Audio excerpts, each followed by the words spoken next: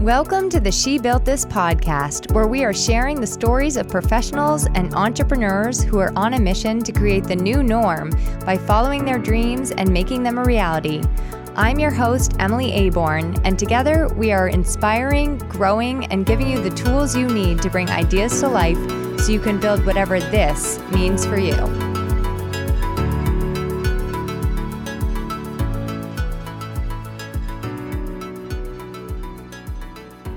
Hi, and welcome back. Is anybody else having a month of September that you feel like is just completely whizzing by you at like this insanely fast pace? I feel like I say that and feel that every month, but I'm not sure. But this one definitely has outdone all of the whizzing thus far in 2020. At the same time that I feel like I have gotten tons done, I also feel like I am not making any progress and I have gotten done nothing at the same time. Okay, so funny story. A lot of you know that I record these on Sunday afternoons, and this Sunday in particular, I sat down to start recording my podcast episode, and my husband was outside operating the chainsaw, which is like his favorite Sunday activity. And I thought I could get through it, but I just couldn't. So be glad that I spared you all of that cacophony in the background and took a break and decided to sit down and try again. A couple of weeks ago, my Kindle reader broke. And it was like super devastating because, first of all, I was in the middle of two books. One was called How to Write a Book That Sells You, and it was by a former guest of mine, Robin Colucci, and I have just been wanting to read it for a long time. It's been on my list, so I was reading that one, and then I was reading another book about writing called No One Wants to Read That Shit. That was recommended to me actually by an author friend. Talk about getting two very different perspectives on the same topic, writing. It was very funny. Anyway, as I was diving into my quote, figuring out your author personality, my Kindle also took a dive. And this would be a cool story if it fell into the toilet or something like that. But no, it just entirely stopped working one day. It was like frozen. And actually it was I really love my Kindle. So it was quite dramatic. I could like see the books on the screen, but I couldn't click any of the buttons that actually took me to get to the books. It was very frustrating. So I was like pounding on all the buttons and nothing was working. I Googled things. I posted on social media asking for help and I couldn't find any answers. So I sadly pronounced its death on the date of September 10th, 2020, and then I ordered a new one. Now, here at the Aborn home, we have officially given up on Amazon Prime because at the start of this pandemic, Amazon Prime was taking forever. Like, I think the longest we waited for something was like 17 days. I am no fan of Amazon, okay? But there are times that I order things on Amazon. And I liked when we had Prime and they used to come in 2 days. But we gave up on it because everything was taking forever. And then it like shifted and we started getting everything in 2 days anyway. And shipping was always free. So like, why bother paying the extra? But that does not happen anymore. Things are slow again. And since I don't have Prime, I'm just like sitting here waiting and waiting and waiting very patiently, I might add, for my new Kindle to arrive. So actually two good things did come out of this tragedy. My new Kindle is lovely. It's white and it has a sassy like pink cover to go with it. So I can read and I can also be very stylish while reading, which is very important. And then number two, it's actually given me kind of an opportunity to go back and read a couple of books that I wanted to give another, you have those books that you read and you're like, oh, I should read that again. And then you forget about it because you have all these other books to read. So since I didn't have all these other books to read, I went into my closet and I dug out The Big Leap. And then I also dug out The Four Agreements again, which I've probably read 5 times. Do you know about this book yet? If you do not, you need to get your hands on a copy of The Four Agreements. It's a really magical book. And essentially, the concept is if every single human being were to follow through with these 4 things, let's call them tenets, there would be way less heartache and strife in the world, and the world would essentially be utopia. So that is why I see it as my personal mission today to share the principles with you and how you can apply it not just to your life, but also to your business. I first discovered this book thanks to my husband when we initially met, and now we really are good and try to work on the principles both in our own relationship and lives together. So, the purpose of this is looking a little bit into what our self-limiting beliefs are, and we can work on some of those things together. If you haven't read the book, I am going to put a link to it and his other books in the show notes so you can get a copy of it for yourself. But this is going to give you a pretty good high-level look at what the 4 agreements are. So the 4 agreements are, number 1, be impeccable with your word. Number 2, don't take anything personally. Number 3, don't make assumptions. And number 4, always do your best. Okay, and that's today's podcast. See, I told you it's going to be a high-level look at the 4 agreements. No, I'm just kidding.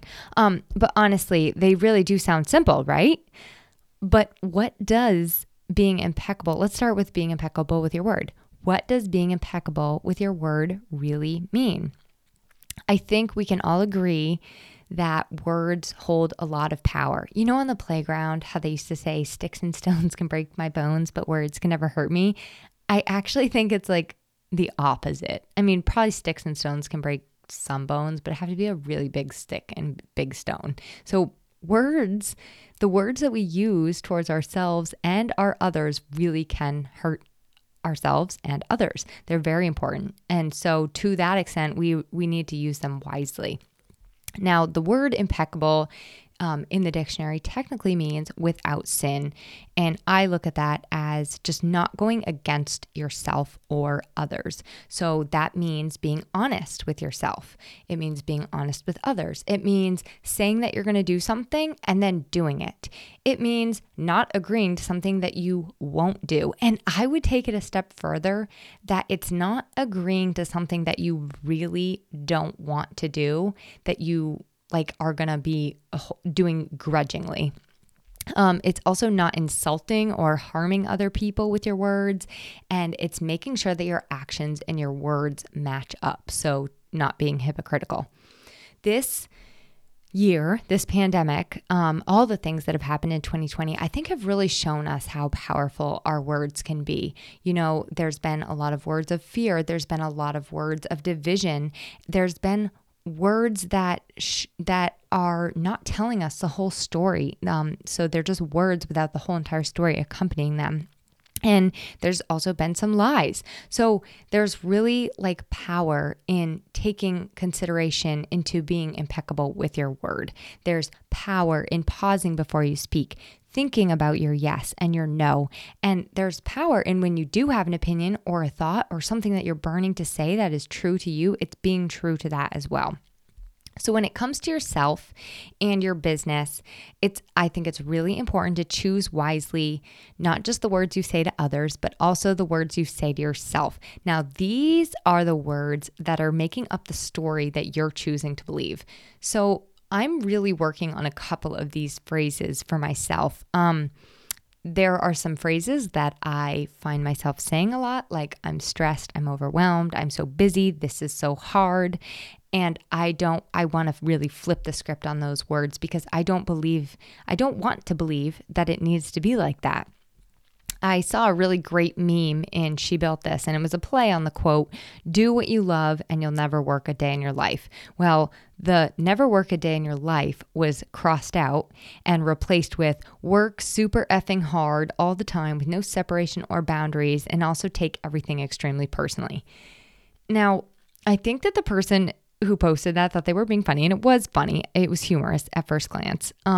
But when you take a closer look at it, it's really all about the words we tell ourselves, right? Does it really need to be like that? Is that the story you really want yourself to believe? What if impeccability with your word meant you aren't going to harm yourself, just like you're not going to harm others with your word, and you're not going to allow yourself to tell those things to your brain that are harmful? So I believe in business, being impeccable with your word is speaking in integrity, saying what you mean. When you do that, other people around you, they trust you more. And this goes from your coworkers to your employees, to your associates, to your clients. But more importantly, and I think this is really important, you will be in integrity with yourself, which means that you will trust you more. And that kind of brings me to agreement number 2. Don't take it personally. So this is one that makes me want to run for the hills because I have so much work to do in this area. I actually tend to take things ultra personally.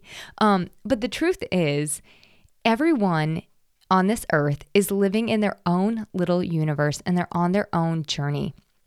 If I'm walking down the road and someone who doesn't know me, or heck, even if it is somebody that knows me, and they say, hey, you're stupid, that kind of says a lot more about the person's universe than it does my universe, right? And I can definitely choose to accept that as part of my belief and part of my worldview, and I can take that personally. And then that's just going to make me continue in all of these self-perpetuating beliefs that I actually am stupid, or I can realize that that was a lot more about them than it was on me, and I can choose not to carry it on. I know a lot of people that are perfectionists, and admittedly, I'm not 100% a perfectionist. And at times, it drives me nuts not to be like that, because when I try to live up to a perfectionist's standards or suggestions, or they give me feedback on something, it kills me. I take it so personally. In fact, I take it as some sort of like fatal flaw or existential crisis. In fact, it's far more about their story and their universe needing order and perfection for them to thrive. So example, someone says like, oh, you made a mistake, or you need to edit something, or, you made a typo, or you're not, that habit of yours is really driving me nuts, which I imagine is one a lot of us can relate to. When you take it personally, it then becomes this kind of story. Like, oh my gosh, they hate me, or they must be mad at me, or I'm horrible, or I can't do anything right, or I'm a screw up, or defensive. And then you're like, how dare they? When you take things personally, it makes you a really easy target. And if somebody wants to, they can easily prey on that. So I want to challenge you, if this is one that you struggle with, do you really want to be eating anything that anyone else feeds you? I'm going to go ahead and say you probably do not. Taking it personally causes us to be defensive. It causes conflict. It causes argumentativeness. I don't think that's a real word, but you know what I mean. Argumentative. It causes anger. It causes jealousy. It causes sadness. I mean, I don't think I need to continue on. The key is that you can be comfortable with who you are and confident in that person. And remember that much of what other people say and do are projections of their own reality. So in regards to your business, I'm going to pepper these words with also being able to take critical feedback on your work and be able to step outside of your own perspective. That's part of not taking it personally too. Stepping outside of the person when you do look at feedback and looking at it from all sides with as facts and information. And I think you can do all that without taking it personally. So let's hold each other accountable if that's one that you struggle with to working on. Number 3 is don't make assumptions. When you make an assumption, you are telling yourself something that isn't real. And this is even if you don't have any evidence demonstrating that it's real or not real. In fact, the dictionary definition of assumption is a thing that is accepted as true or as certain to happen without proof. When you're making an assumption, you're telling a story and then you're deciding to believe that story and live it out. Now, this can be really bad news.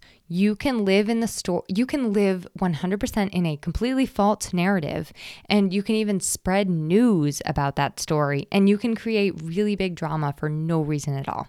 We've all heard the adage, when you assume, you make an ass out of you and me. And it's so true. And these days, assumptions, they also seem to involve a level of ghosting one another, spreading rumors, being passive aggressive. The list just goes on. So Those are the kind of behaviors that come out of making assumptions. I don't think any of us really want that. And I don't think any of us really want that in the business world. Good business is based on good information. Good relationships are based on good information. To make an assumption, in the workplace and with one of your clients, it can be a pretty big mistake because you're unable to see the way things are for real. You're just seeing them how you wish they were or how you believe they were. And it's kind of like you aren't taking the time to find out the real facts. But in business and in life, I think it's better to know the truth than to play this guessing game. Instead of assuming things, we can ask clarifying questions. We can look at ways to bring out the true answers. And what I think is even more powerful is building strong relationships with one another in which we can be clear, direct, concise, and impeccable, one might say, with our word. But I really, truly do think that, courage through communication and asking those right questions helps to bring clarity. And I don't think that clarity and making assumptions can really share the same space. Lastly, agreement number 4. I hope you're realizing by now that so much of how we perceive ourselves and the world is in these agreements that we make between ourselves and with other people in our lives.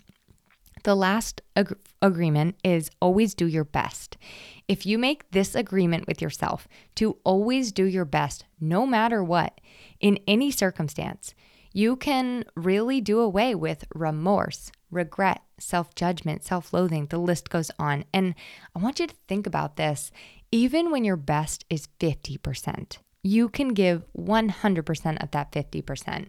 And then how could you possibly feel anything other than good about yourself or proud about yourself? I know this one seems really easy and obvious, but I believe that always doing your best is really the key to living a happy life. And I also think it's the key to having a successful, ethical business. It also helps you to maintain the other 3 agreements. It's really easy to get down on yourself when you're thinking, oh my gosh, I'm not living up to these standards or I'm failing. But if you're always doing your best, you can feel good about what you're doing no matter whether or not you achieve the goal you're after. It really does all come down to this. It comes down to being self-aware and asking yourself some of the deeper questions, being fully in the moment that you're in and recognizing that this process, this journey that we're all going through, that's like all there is, there's no finish line. And I think when you start to line all of these things up, it really does help you to enjoy life more. And that's what I want for all of us. I want us to enjoy life more. I want us to feel more present and alive. So I'd love to hear which one of these 4 agreements resonates with you, which one comes easiest to you, and which one you are most likely to struggle with, both and or in your personal life and your business. How do you see not following them holding you back? And I want you to imagine if you could kind of put aside those self-limiting beliefs and you could put aside all that pain and suffering and self-sabotaging that you're doing. How would that change your life and how would that look for you? And because it wouldn't be impeccable with my word to leave this out, I have to tell you that there is also now a 5th agreement, which I have not read the book yet, but I do like where it's going. The 5th agreement is be skeptical, but learn to listen. And I think that if there is one thing that this year has taught me, it is that there are a whole lot of different stories and narratives taking place in this world. And rather than judge or agree or disagree, we do have a 3rd option. We can listen, we can ask questions, and we can put aside those judge hammer things. What are they called? Gavels, maybe. But we can put those aside and not even let the words affect us. We can just seek to listen and understand. So that is today's food for thought. And as I said, I really have yet to dig into that 5th agreement, but I like the sounds of it. So once again, to recap the 4, They are: be impeccable with your word, don't take anything personally, don't make assumptions, and always do your best. There are some great journaling and self-discovery questions that go along with the book, and I went ahead and put those in the show notes as well, because if this is something that you want to dive deeper into, that's a really great place to start. But that's all I got for you today. That was me giving it my best. And this week, I want to read a review by Liz L 1111. Little known fact about me, Liz L, I love the number 1111, and I always make a wish at that time of day. I actually have a standing wish right now, and honestly, this review, which I could not be more grateful for, is going to be a part of helping it come true. Liz says, I listened to my first She Built This podcast and immediately listened to the second. Emily's podcast feels like sitting down with an old friend to learn, listen, and reflect. Looking forward to number 3. First of all, Liz, that is super sweet, and thank you. And second of all, I do want to feel like we are all old friends here. And third, because I always have to have 3 points, I think I know this listener, and I think she legitimately listened to the first She Built This podcast, which was like June or July of 2019.